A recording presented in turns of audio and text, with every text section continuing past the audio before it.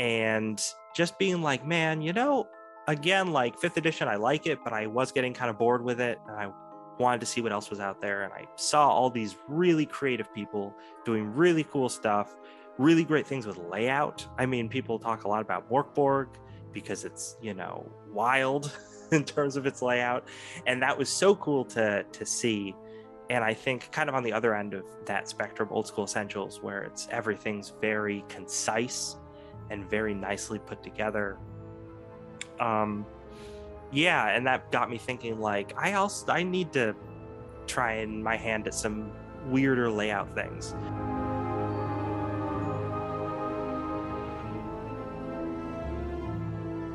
Hi, welcome to the Daiku Podcast. I'm here with Lex Mandrake, and aside from being a super name for a James Bond villain, look at that outfit. Like, boy, it doesn't get any better than that.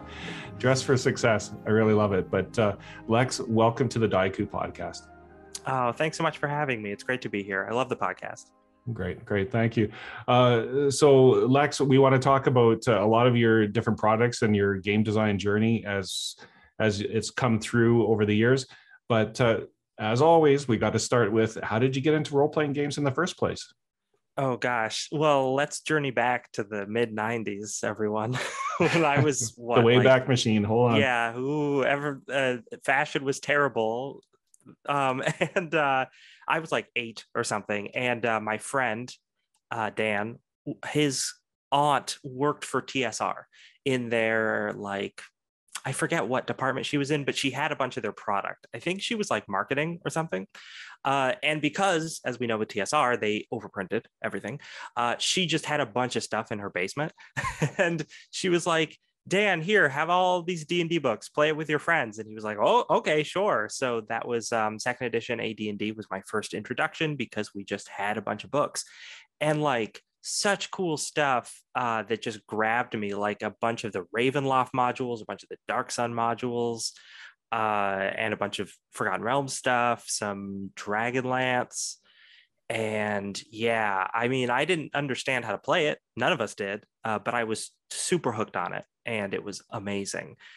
And that was how I got started with the game. I mean, played for a few years, still didn't understand how it worked because we were all too young and the rule books were too complicated. And then WotC bought the TSR, and 3rd edition came out. And at that point, we had like found our local gaming store that we were really interested in, like, hanging out at. And we're like in middle school at this point, so it totally tracks, right? And we started going there, buying Magic cards, playing D&D on a weekly basis, got the 3rd edition, and the rest is history. I've played some RPG ever since. I took like a short break during college because there just wasn't time, right? I actually got more into board games during college. Like some of my friends really liked Arkham Horror. And we would, like, if we could devote like a Saturday night or something, instead of going to a party, we were gonna set up Arkham Horror and play it until like 3 a.m. And that's one of the, actually, not to get too sidetracked, but that's one of the benefits of board games, is it's almost like the built-in one-shot that totally. You can just kind of bring people together. That I think sometimes people underestimate the value of a one-shot. I really like it myself, but sorry, I didn't mean to interrupt there. Oh no, that's fine. Please stop me whenever you can. But yeah, and then what is it? I tried 4th edition a bit. Wasn't super into it because I felt like a lot of people say 4th edition is like a video game, and I agree with that, but I don't mean it in like a derogatory way. Like, video games are great. WoW is actually very good, and it felt a lot like WoW, but at the end of the day, I was like, oh, but I could just go play WoW. I don't need to play this RPG to get that experience that I can get on my computer. And so I didn't play too much of it. I think like one campaign. And then a few years later, then I got into DCC for a little while. Got really into that. Was really, really liking it. And then 5th edition came out, and as soon as that stuff came out, I started playing that with friends. And I've run that, gosh, I think at least once a week, every week, I have run 5th edition since its release, which I'm a little tired of it at this point. I'm getting a little bit like, I want to play other stuff, but then I also do run other games. I run a bunch of DCC, but I will like buy their module and then I'll be like, oh, hey, everybody, let's play this 2-shot of DCC. So it's kind of more sporadic for that game and for the other like indie RPGs that I try out. But I love read in different RPGs. I got a whole video series I've been doing on YouTube with one of my friends where we're reading through minimalist RPGs. So I've been reading a ton of different games lately, which is just such a great experience. I mean, maybe not as good as playing them, but a really, really fun time to just see how different people approach different mechanics, what cool little ideas people fit into like the small package of a minimalist game. So that's been really, really fun. And so when you went back into like the game world of 5e, and what kind of drew you in? Like, was it just the zeitgeist or Stranger Things, or like kind of what brought you back into the world? I think because like I never lost my interest with RPGs, I think that I just found 5e really accessible in a way that I didn't find second or third edition accessible. Right. Like I didn't like, again, I'll say fourth is pretty good in terms of like, I didn't find that inaccessible at all. I found that very accessible. It just wasn't the kind of game I was looking to play. Whereas 5e felt like, oh, this is very accessible and it's the kind of game I'm looking to play. Also, as I get older, I'm just like have no patience for like huge tomes of rules and like lots of charts and all sorts of different things like that. So I found 5e very refreshing at the time of its release. I think since then I've kind of grown to the point where I'm like, I kind of like less than what 5e is giving. All the class archetypes and stuff I feel like really bog down the game. But yeah, you probably heard this from a lot of different people, and I think it's a common sort of thing that 5e feels like older editions, but it also feels modern. And I assume that was like Merle's and Crawford's sort of what they were trying to do with it, and they succeeded largely. And when did you start to think of, boy, I want to like actually design, whether it's supplements or games, for like 5e to begin with, I guess? Oh gosh, I mean, I wanted to design stuff really early on. I think even in the 90s, I have like old cut up pieces of cardboard of a card game I started to make that was like Gundam themed. Because yeah, I was into doing that. I tried and failed very badly to make a couple of different fantasy style RPGs when I was very young, when I was like in middle school, right? And then I lost interest doing that when I was in high school and college because I just kind of wanted to do general fiction writing or some other kind of writing that wasn't game design. And yeah, then with 5e, the more I played it and sort of dissected the mechanics, the more I wanted to tinker with them. And that's kind of why I started messing with that. And then the DMs Guild came along and I was like, oh, well, that's a very easy way to post stuff. And yeah, and then I just was like, I need to come up with like a cool, weird idea. And I did with my first big project, which was all about cooking and eating monsters. And people really responded well to that. So I was all about it. Yeah, I think, I mean, that was kind of a unique item within the game world at that time that, people probably had done it like casually. I think I remember as a kid, it was always like, oh, you could chop up this monster and eat it. But you actually took it to the next level. And can you just kind of explain it's called The Joy of Monster Cooking and kind of your approach on it? It's a little bit obviously kind of tongue in cheek and you did it kind of in a fun way. So yeah, definitely a joke on Joy of Cooking. My parents are really into cooking. A little bit of that has rubbed off on me, but I'm not that great at it, not as great as they are. But one of my good friends, Chris Boudreau, who's my co-author on that book and on a lot of different projects that I do, he went to culinary school. So when I came up with the idea for this book, I pitched it to him and he was all about it. And he was like, oh yeah, no, we can use like real recipes and just substitute the monster part for whatever the meat or whatever would be in it. And I was like, great. So I think when we actually wrote it, so like I was saying, it's real recipes. I should backtrack a little bit here. Not get ahead of myself. It's like you said, you kill monsters and then you take their parts and you cook them up and eat them, and the dish will give you some kind of modifier, right? And the yeah, it's very silly, kind of gross. The sequel to it was much grosser, but but but yeah, all the recipes in it are actually modeled after real recipes. So if you were to replace the monster part with a type of meat, which is kind of inherently obvious from the recipe that it's referencing, you could actually cook that as a meal and it would be good. I mean, it should come out pretty well, I think. I've only tried one of them, but um, yeah. And then we just wrote in a bunch of fun flavor text from the cook's perspective. And that was also kind of inspired by Joy of Cooking and how it has those intros where the author talks about like, oh yeah, you know, when I was vacationing in France, these are the recipes that I was trying out, and I'm going to put some of them in the book. So we were like, oh okay, let's do something like that but with monsters. um so we got to give the cook a personality with some flavor text. Again, something in the sequel we did a lot more of.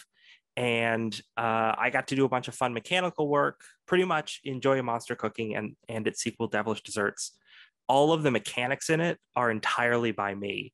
And all the recipes are a mix, well, all the other text are a mix of Chris and my writing.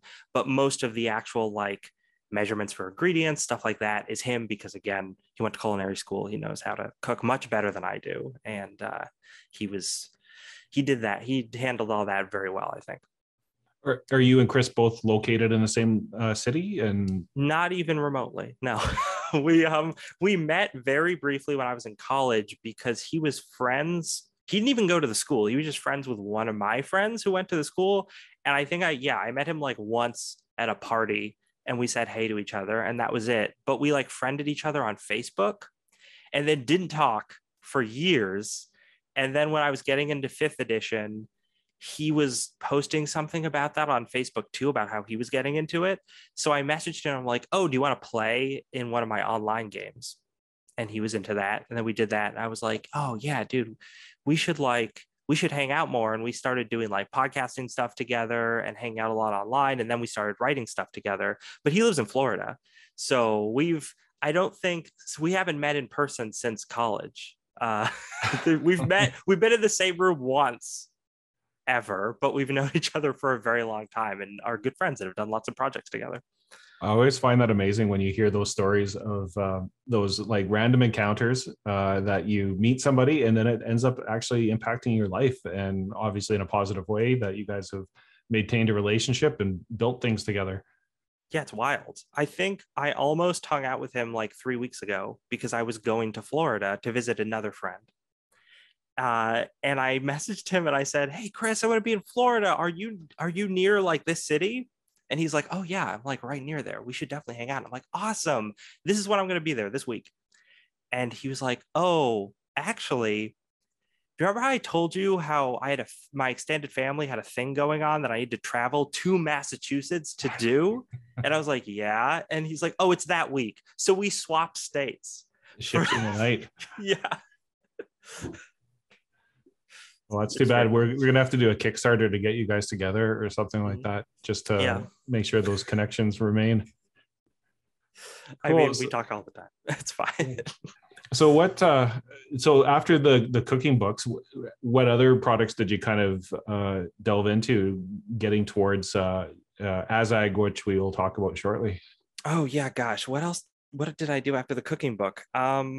We did a couple other smaller pieces on the DMs Guild, like one of some free stuff, some like $1 things that were just little minor mechanical things. Like I think I did something that was like expanded meta magic stuff where I was just converting things from the third edition meta magic that I remember from playing third edition. And I was like, why didn't they port this to fifth? I'll just do that. It'll be like a 1-page document, easy. And I just threw it out there and people liked it. And then, unless I'm forgetting something, I think then like COVID hit. And I got furloughed from work, which was kind of terrifying, but also just I was at home for a really long time. And I was like, okay, well, I need to occupy my mind with something. So I just started writing stuff and I started trying to make more music, which is something that I also like to do sometimes in my spare time, but don't usually buckle down and really do. And out of that came the Shifting City project, which you can get on Bandcamp or on my itch. And I was really happy with how that came out. Like just a weird setting guide. I got to write a bunch of short fiction for it, which is something I like to do a lot. I kept it system agnostic because I wanted to try and do something that could be played in like any sort of fantasy RPG.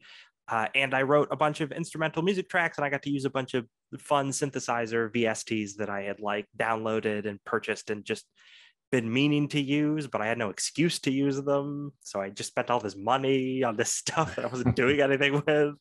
But yeah, so I loved how that project came out. And Chris helped me a little bit on that. And yeah, that was a bit of a departure from like, 5e and for sure agnostic, and even the aesthetic was kind of like, if I have to say, it's like got an OSR kind of vibe to it. And did you make a conscious choice to go like, I want to move into this direction? Yeah, I did. I think that, again, because I had all that extra free time, I started reading more games and more random stuff. I got really into Appendix N stuff because I think I had read Conan, right? I'd read a bunch of the Conan things and a bunch of Lovecraft, but I hadn't really looked at like Fafford. I hadn't looked at Vance. I hadn't looked at Clark Ashton Smith. So I started reading a bunch of those authors, and then that sort of led to reading more random OSR stuff. I looked back at DCC. I got a little more into that. I looked at Old School Essentials. I actually did a stream for a little while online of Old School Essentials games back when it was BX Essentials or BX. Yeah, I think it was BX Essentials is what the original title for that was. And just being like, man, again, like 5th edition, I like it, but I was getting kind of bored with it. And I wanted to see what else was out there. And I saw all these really creative people doing really cool stuff, really great things with layout. I mean, people talk a lot about Mörk Borg because it's, wild in terms of its layout. And that was so cool to see. And I think kind of on the other end of that spectrum, Old School Essentials, where everything's very concise and very nicely put together. And that got me thinking like, I need to try my hand at some weirder layout things. Cause like with Joy of Monster Cooking, that layout looks nothing like a 5th edition book. It looks specifically like Joy of Cooking. Like I literally took my Joy of Cooking cookbook and scanned some pages so that I could find a font that matched, and I could like have the spacing and the way the paragraphs are structured all match that. And I did that because like, oh, it's the tongue in cheek. It's like the joke of it. It's funny that it looks like this real world book. But then later on, I was like, oh, why don't I take a weird, different approach to everything I write? Like, why am I making anything look like a normal 5th edition product or even any kind of normal RPG product? I can go any way I want. Why constrain yourself, right? So that was a lot of the Shifting City. There was a lot of me experimenting with weird things in that as well, and lots of different fonts. Mm-hmm. Well, I mean, I think it looks really great, and I don't know. So you have two products that I especially want to like talk about is Azag and Narfell, because I think both of those are interesting in their own kind of right. And I wanted to explore your design decisions and your design aesthetic as you approach them. Which one actually came first in the ideation process of like, because they both kind of came out approximately the same time? Like, no, I mean, Azag was before. Azag, I think the fall, maybe even the summer at some point. But then Narfell was like December, right? It was in the winter. But maybe Azag was even earlier than that. I don't know what I put. Time is a flat circle. It's one big timeline. So yeah. But yeah, a lot of both of those two projects were at that point. I had made some connections to people in the RPG community, a lot of indie creators, a lot of different artists, and some layout people. And I really just wanted to work with them on projects. Not that Chris wasn't still involved, because he was. I didn't forget about him. But like with Azag, I was like, oh, Diogo Nogueira, what a treasure. Like, what a gem of a person and a great designer, super talented, really smart. and really creative. And I just thought I should message this guy and just see if he wants to work on this. And I did, and he was very receptive to that. So I was like, cool, well, I'll put you on the team. I had worked with Logan Stahl, who did some art for Shifting City prior to that. I don't remember how I originally found his stuff. I think it was he had worked on some other game, or he just posted his art on like Facebook or Twitter or something, and I really liked it, so I contacted him, got him to work on Shifting City. He actually has told me in recent past that like the Shifting City, especially like the cover for it, was like a big deal for him, because a lot of other people got their eyes on his work and then wanted to hire him for other stuff, and he's been able to like go full time as an artist. Oh, that's which great. is amazing. I'm so happy for him. But yeah, so I wanted to work with him more. So I got him on board to do a lot more art for Azag. I reached out to Louis Mello, who is just an artist whose work I had seen in the past and I loved, but is a professional artist who charges very professional rates. But I figured out a way that I could pay him. So I was like, okay, I'll contact that guy for a really killer cover. And who else did I have working on that? So many people. There's a big team on that book. Safia, who is I think I found her through a podcast or a live stream or something, where she was talking about how she was really into D&D, and she lives in Saudi Arabia, so she was trying to get other people in Saudi Arabia to play D&D, and she was also trying to overcome like the whole like nerd like gender gateway sort of deal, and deal with that kind of thing, and just get more people into the game. And she had written some short fiction which I checked out and I really liked, so I brought her on board, or I asked her if she would like to come on board, and she was interested. Am I forgetting anyone? I think that's everybody who worked on that project. No, I am forgetting someone. Mahar, who's awesome, who I was just looking around for different indie game designers, and I was like, I would love someone from the RPGC community, because I was also getting really into Zedek Su. Mm-hmm. I didn't pronounce that right, but Zedek's work with Thousand Islands and some other RPGC creators, and just like loving a lot of the vibe from the work that was coming out from down there. So I found Mahar, who had made a bunch of indie games who were really interesting and has a real talent with words and prose. And I asked them if they wanted to come on board, and they were all down for it. So I got all these different people from different parts of the world and their different sort of perspectives on things. And I had each of them write short stories that get included in the book. And yeah, it was just my way of like being like, hey, I like weird fiction and sword and sorcery and stuff from the Appendix N, but I want to see what people with very different perspectives of me, like what their approach to that genre is. So that was kind of just the crux of Azag, thematically, right? Did you provide, like, I mean, when you have so many different voices combined into one product, how did you kind of make sure that they were all consistent? I mean, without being consistent, like everybody's got their unique style and everything. Did you kind of have like a lookbook or anything like that where you said, this is kind of what I'm going for? And yeah, what do you think? Yeah, our Google Drive document, partly for the artist, but also for the writers, I was just like, oh, okay, here's all these images that are like things from the real world that I would like to try to have like, combined into this fantastic world. And I invited those other people who were working on it to add their own stuff to that folder and flesh it out sort of with me. And like, I had editorial control over everything. So whenever people would sort of introduce concepts that I was like, I don't know if that really makes sense in the world, I would usually go to them and be like, I like where you're going with this, but here's an example. Mahar's story, which is amazing. There was a line in the original draft of it that talked about heaven and hell. And it was like, I forget the exact wording of it, but it was really cool.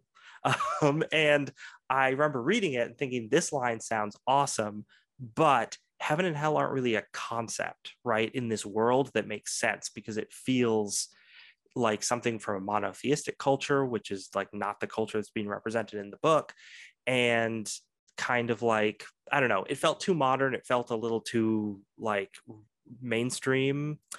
And I talked with them about it, and we kind of reworked it in the text to be a different thing. So we got to kind of have that line and have it have the same kind of emotional punch, but change up the way it was presented. So there was like some of that, and also just listing the different stories that I wanted people to make reference to. And those also sort of served as a guideline. And I think that helped a lot. And when you deal with artists, because I mean, there's a lot of like up and coming designers that maybe, okay, they can write and they have these ideas, but to actually bring art to life and is sometimes like an unknown for them. How do they approach it? How do you like develop those relationships with artists? How do you do the iterative versions of it? And like, is there ever any awkwardness to try to bring it to life? I don't usually find there to be a whole lot of awkwardness.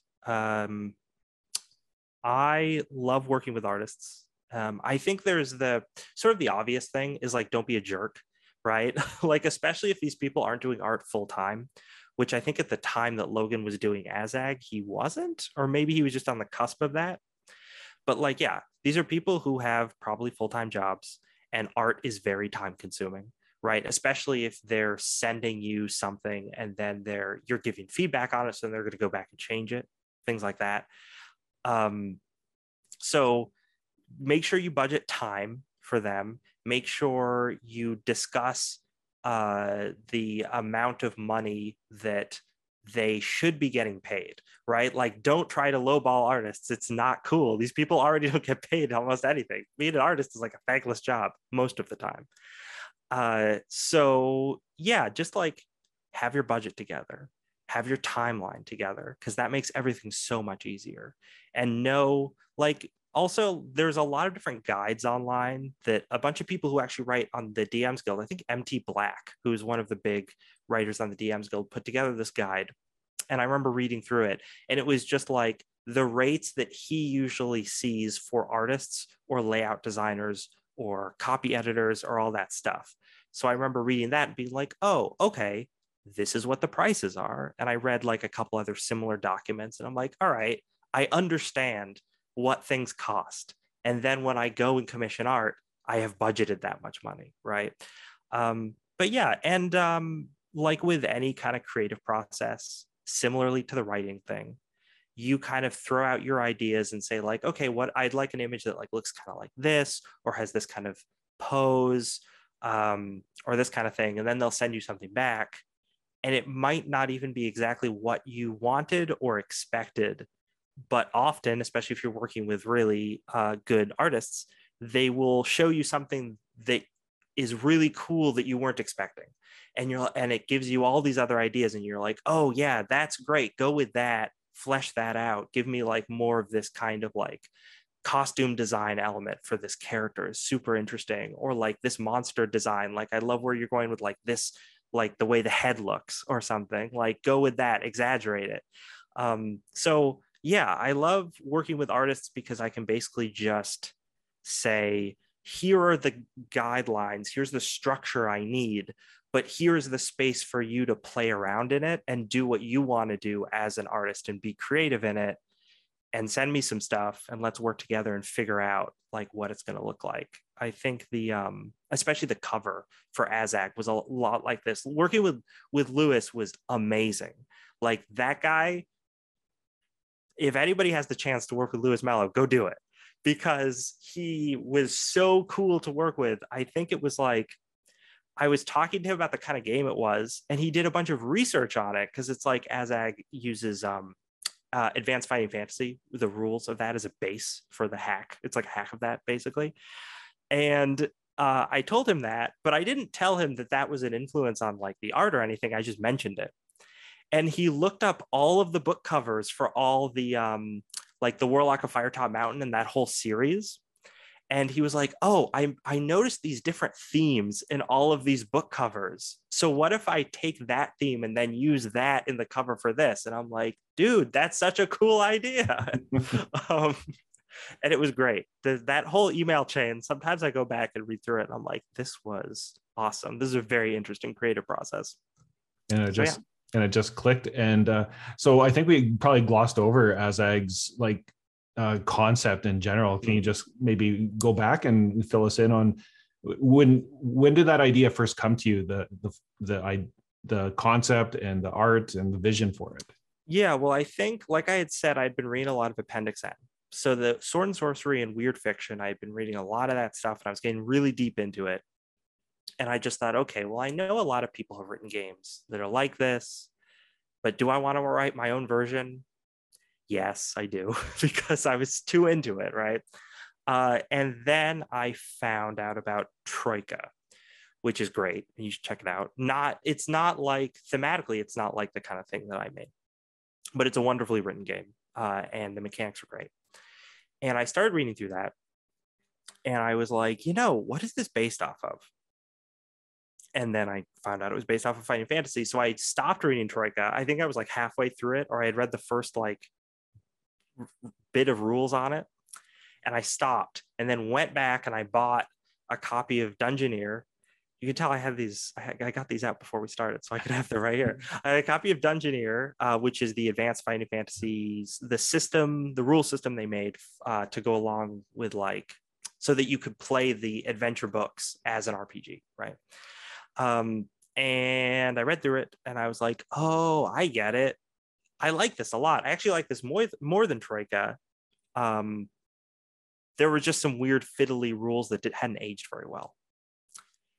So then I started tinkering with those, making like a different way to approach modifiers, all this different stuff. Then I went back to Troika, read the rest of that, really liked that. And I was like, yeah, this system is great. It's so like minimal. It's very streamlined. You can interpret a lot of stuff. It's very cool. So I thought that would be a great basis for my game, that I could fit sort of my weird fiction theme on top of. And so you developed the system, but you kind of hacked at it and you updated it and you kind of like made it your own, and you added things like the step process of like difficulty and adding the polyhedral dice. Mm-hmm. At what point did that click for you that you went, oh, this is going to work? And did you play test it, or was it just like, hey, I'm going to try this? I mean, I definitely play tested it, but there was, like I said, I read a lot of DCC, and DCC has its funky dice chain, which I love, but it does use a bunch of dice that are not very common, because, the idea is you've got your D20 as your die that you're starting with, and then you want to go up or down. And there's no dice in the normal polyhedral bag, right, that are anywhere near the D20. They're all near the D6. So then when I was reading Advanced Fighting Fantasy, and I was like, man, I want to do modifiers, but I don't want to add stuff because I want to avoid math as much as possible. I was like, oh, I could use a dice chain like DCC, but I can just use the regular polyhedral dice because they move up mostly from the D6 and get that sort of smooth incremental bonuses or penalties, depending on how it's being applied. And yeah, I felt very clever when I thought that. and then I started playtesting it, and I was like, oh yeah, this works. This is great. I'm very happy with how that turned out. The only downside, right, is if you're a Fighting Fantasy purist, then you just want to use D6s. You don't want to use the polyhedral dice, and you probably want to use a chart for things like damage and stuff. And I'm not gonna, I'm not gonna yuck anybody's yum here, but I feel like at this point in history, most of us have at least one set of polyhedral dice. So like, they're laying around anyway. Just use them. Why not? Do you remember back in the day? I mean, you were 8 years old. What was it, like early 90s? It was actually hard to get polyhedral dice. Like, I think a lot of people that might be watching this of a younger age, it was not an easy thing. Like, there's not that many hobby stores and game stores around, and obviously not online purchasing at all. Yeah, no, for sure. I think that like there was that like when Advanced Fantasy and when Dungeoneer came out were the 80s, right? So I think the idea that they were like, let's just use D6s probably made a lot of sense in terms of accessibility for them. But outside of, if you were playing D&D, you probably had the polyhedral dice set. But if you weren't, you probably didn't. You might have had D10s maybe, because that's what a lot of other systems use. Like Palladium was D10s, right? And Vampire was D10s. But yeah, otherwise, I mean, it was those hobby shops were a little fewer and far between, especially in the 90s. I feel like there was that weird, I wasn't around for it, but there was that weird surge in the 80s when D&D first got really popular, and then it definitely waned once you get to 1990 until it spikes again, I don't know, in the mid to late 2000s a little bit, and then much more when you get 5th edition on the scene. Yeah, I think they kind of spiked again with the D20 and open game license. Yeah, for sure. Lots of people got back into it. But so you put together this book and you added a soundtrack to it. How did that your own music tastes and likes kind of play into that soundtrack? Yeah, well, so with Shifting City, I did the music myself. But for this project, I knew I wasn't going to have time to do that. And I knew that I really wanted a psychedelic rock soundtrack because it just felt super appropriate for something that deals with weird fiction, right? Like, especially one of the cornerstone stories, not in terms of how good the story is, but how good the world building in the story is like a lot of probably the maybe the Dream Quest of Unknown Kadath or the Doom that came to Sarnath. So like Lovecraft's dream cycle stuff and how strange they are. And I just would read those and be like, yeah, psychedelic rock feels like it pairs really well with this, especially like early Pink Floyd stuff. I think I was listening to like Saucerful of Secrets, their second album, when I was like reading through some Dreamland stuff. And I was like, yeah, this works really well. And I knew I couldn't make that kind of music because I don't have that kind of talent. But I had found Loot the Body on, I don't remember how I came across him, probably Twitter, I think. And he had already made an album of D&D themed psychedelic rock songs. So I reached out to him and I was like, hey, man, if I pay you, will you make an instrumental soundtrack for this game? And he was super receptive. He was really into it. And because I had made Shifting City and put it out as an album, which he had liked, I remember him saying to be like, I know you're super legit because you already made a project like this. So if I get in on this project, it will happen, right? Like, and it's going to come together well. So I felt very happy with myself. So I'm like, oh, very good. My street cred, I can be trusted by other creatives. So he was happy to do it. He put it together. And I paid him for it and it came out great and I love it. So that was awesome. Well, it was a really nice package that you put together, and a lot of different artists and visions that you combined into like a cohesive product. But then when did it become like a print product with Leo from LFOSR, which I've had on my podcast before? And so how did that relationship develop?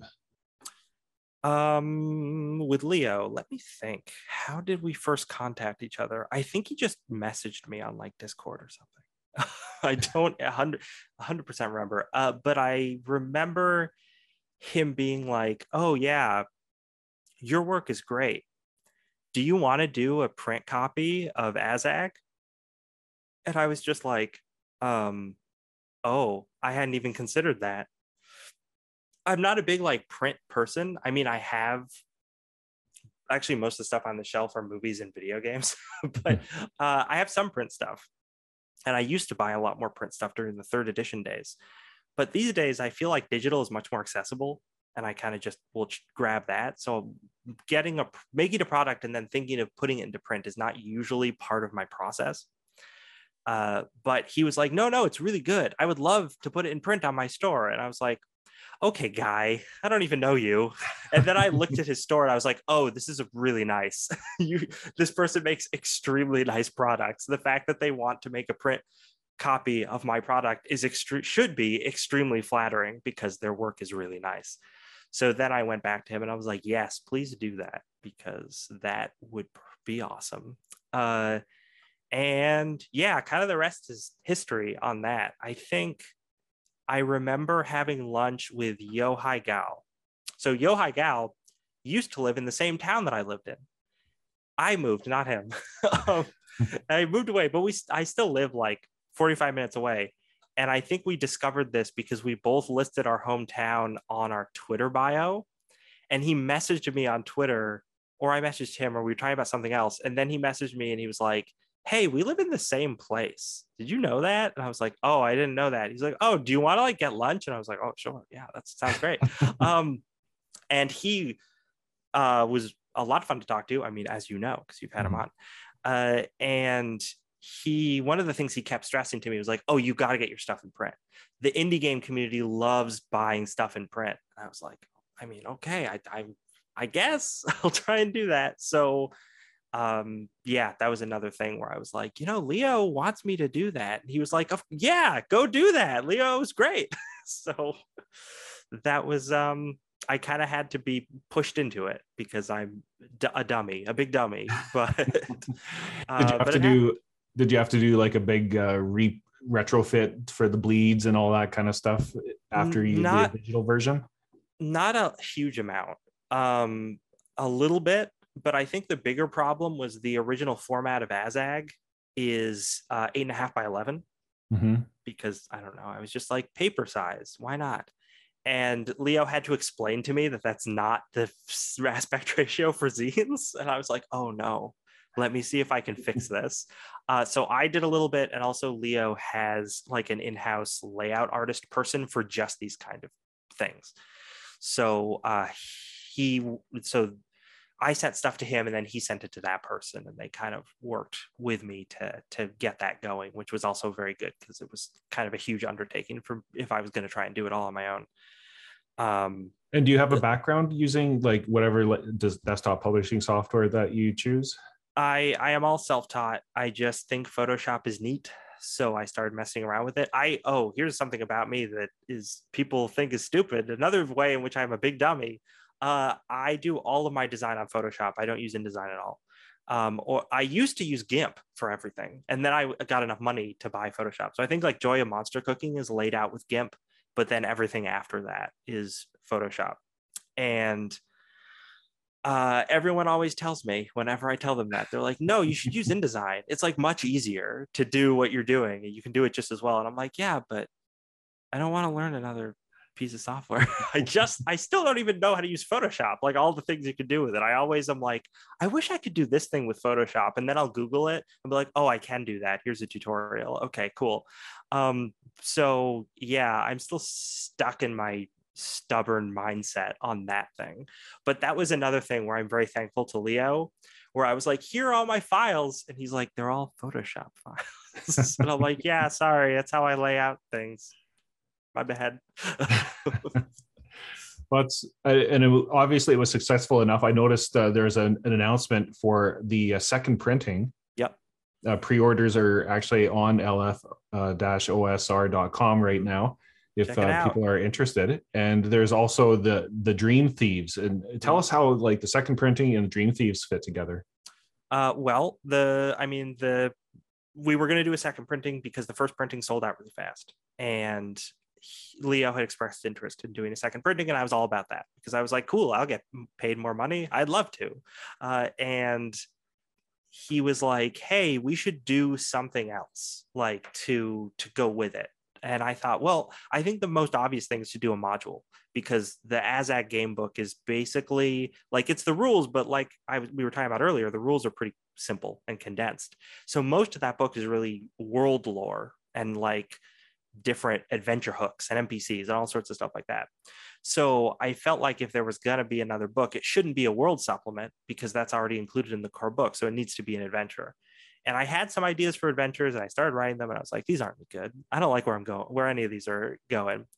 And then I looked back to the team And when Diogo had been working on the book, he had contributed probably the least stuff, not because I didn't want more stuff from him, but because at the time he just had a bunch of other projects that he was working on simultaneously and couldn't devote more time to Azag during the window in which we were constructing it. So I went back to him and said, hey, when you have to, like, let me know when there's an opening in your schedule, because I'd love you to do a module for this. And he was really down to do that. So it feels great because it's finally like he got to have a little bit of influence on the main book, and now he really gets to like stretch his legs and do his take on the world and the system and stuff, and like all kind of like the ways he didn't get to in the main book. And I was happy to facilitate that to happen. And then, you know, Leo was like, yeah, we'll do a print copy of it. And of course, Diogo was very happy about that because Leo's story is great, and he's gonna make a great print copy of it. Well, I think it's like an awesome product that you put together, and I think all the different elements coming together. But before we leave, I wanted to talk to you about your Narfell game that you put on the DMs Guild. And we talked a little bit prior to coming on air, but the one thing that really struck me is like its format, which I love, but it's not typical of the DMs Guild. So yeah. How did that come to be? Well, like I was saying, trying to mess around more with different layouts and things. And one of the, I like 5th edition, but I think the layout in those books are like hot garbage. Like I really, really don't like how those books look. Which is why I always try and do something a little different when I posted stuff in the past. But I was also thinking, like when I was making Azag, here are people in the community that I want to work with. Who do I really want to work with that I haven't had the chance to work with yet? And Gontijo was the top of my list in terms of layout artists. I had seen his work on Into the Bronze, which I thought was spectacular.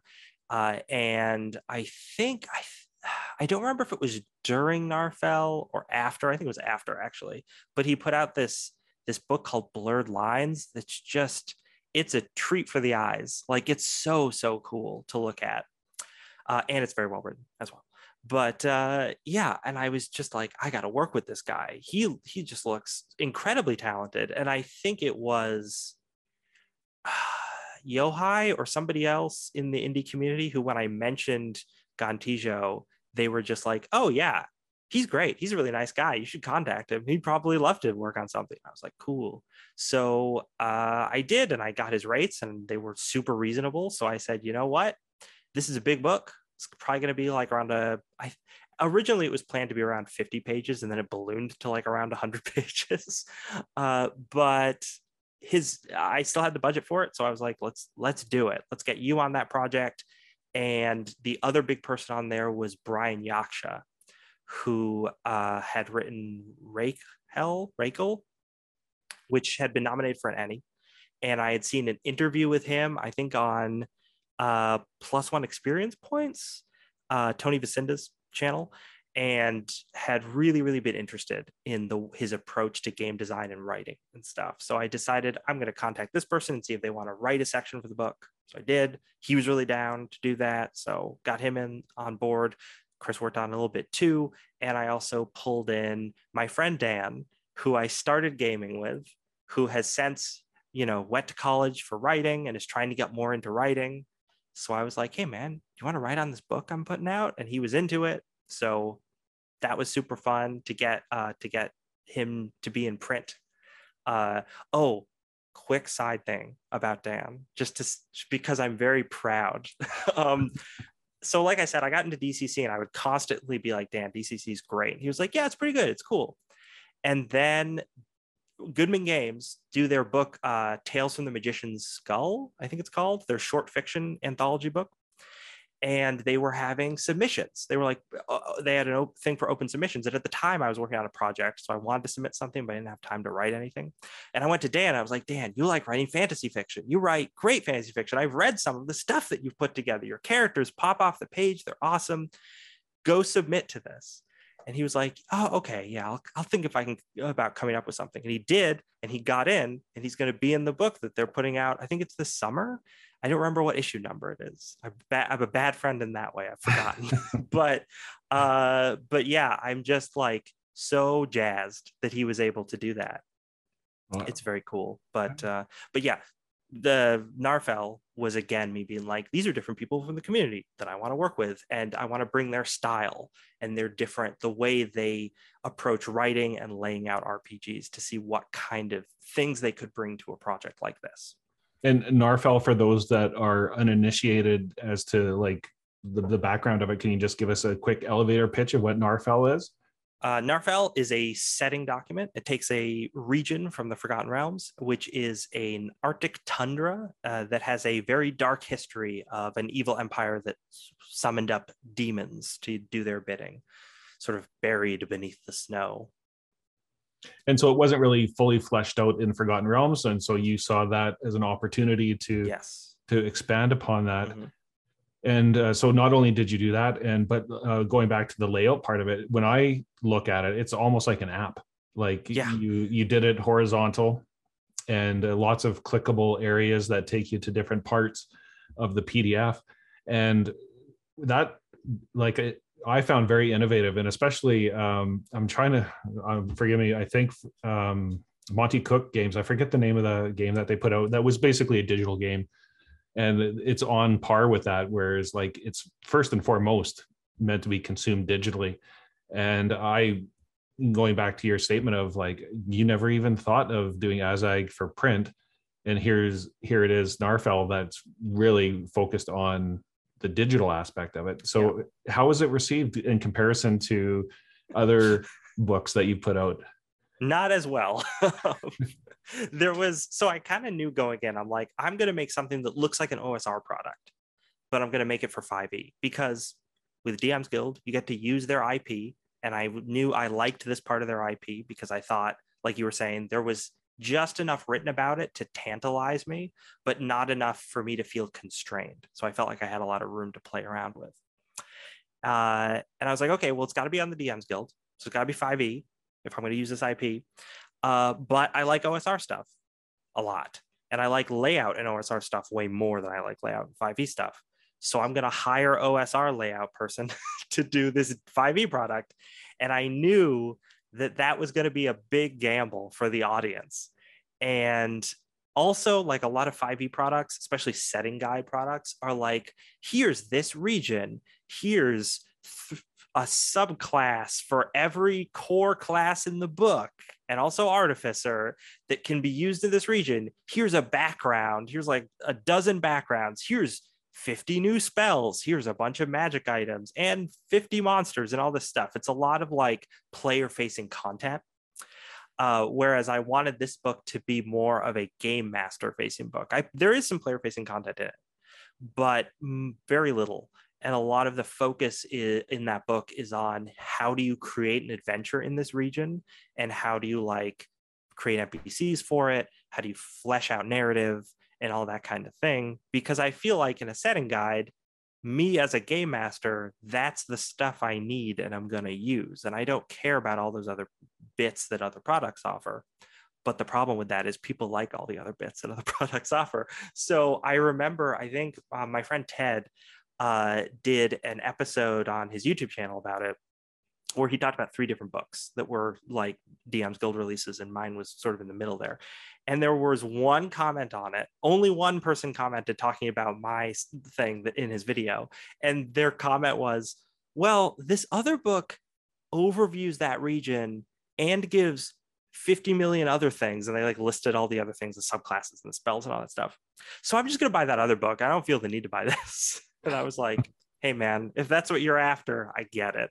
And I think that is most of the audience. They want those player options, and they want something that looks familiar. It looks like 5e because that's the game they're playing. And I mean, I can't fault you for that. I get it. So I knew it was going to be a bit of a gamble, but it's kind of my own sort of the cornerstone to how I design stuff, which is that if it's not something that I would be excited to play or be excited to incorporate into my game, or something like that, then I wouldn't make it. So Narfell is a weird product in a lot of ways because I like weird products personally. So yeah, I think sometimes that works out really well, like with Joy and Monster Cooking. It's a really weird product, but it happens to be a weird product that people were interested in. But in other ways, it doesn't work out so well. So I definitely, yeah, I design more to my own tastes than to the tastes of the market. And that's risky. Well, I have to say, I suspect that if you took that same product and turned it away from the 5e, yeah, that would have been a huge hit. You know, I sometimes I think about that, and I'm actually planning another product on the DMs Guild where I'm bringing Gontijo back to do layout design, and it's gonna look like an OSR product. But again, it's like, I really like this city in the Forgotten Realms, so I want to make a product about it. So I can't make that as an indie, but I mean, I could file off all the serial numbers, right? And I could do that, but I'm like, but it's this city. I can't look. It's this city. So I'm sure that will also not be super well received, but I'll really like it. I also sometimes receive emails from people who I know have bought it, or like Twitter messages, who have just been, who like the product really clicks with because they have the same mindset that I do. And they play 5e a lot. And then I'm like, yeah, you're the one person I was making this for. me and you. It was just us. But at some point, I will probably try and bring that same kind of thing to the indie sphere. I just need to figure out the right project for it, you know? Yeah. And well, who knows, maybe you're going to be the gateway. Like, I've been on record as saying that I think a lot of people that have been, their first game was 5e are, you know, similar to what you had mentioned, is they will get tired of it and they're going to be looking for other products that satisfy like that kind of unique itch for them. And I can see, like, whether it's indie scene or OSR, whatever you want to call it, is going to be there waiting for them. So I'm excited to see that kind of transition point. And who knows, maybe you're going to be the gateway product. Gosh, I hope so. That would be very rewarding to me. Yeah. Well, I just want to say, you know, as we close out here, thank you for coming on the show today, sharing your experiences, and that I really appreciate you. I mean, there's a lot of designers that watch my show, and you know, all the ups and downs, and like, you know, the theory behind what you do. I really appreciate you sharing. I'm going to put links to all your designs and everybody you mentioned. I'll make sure that they're all in the design notes so everybody can check that out. But just want to say thank you. Best of luck for future products. Look forward to seeing them. Yeah, thanks so much for having me, Gary. It was great to be here.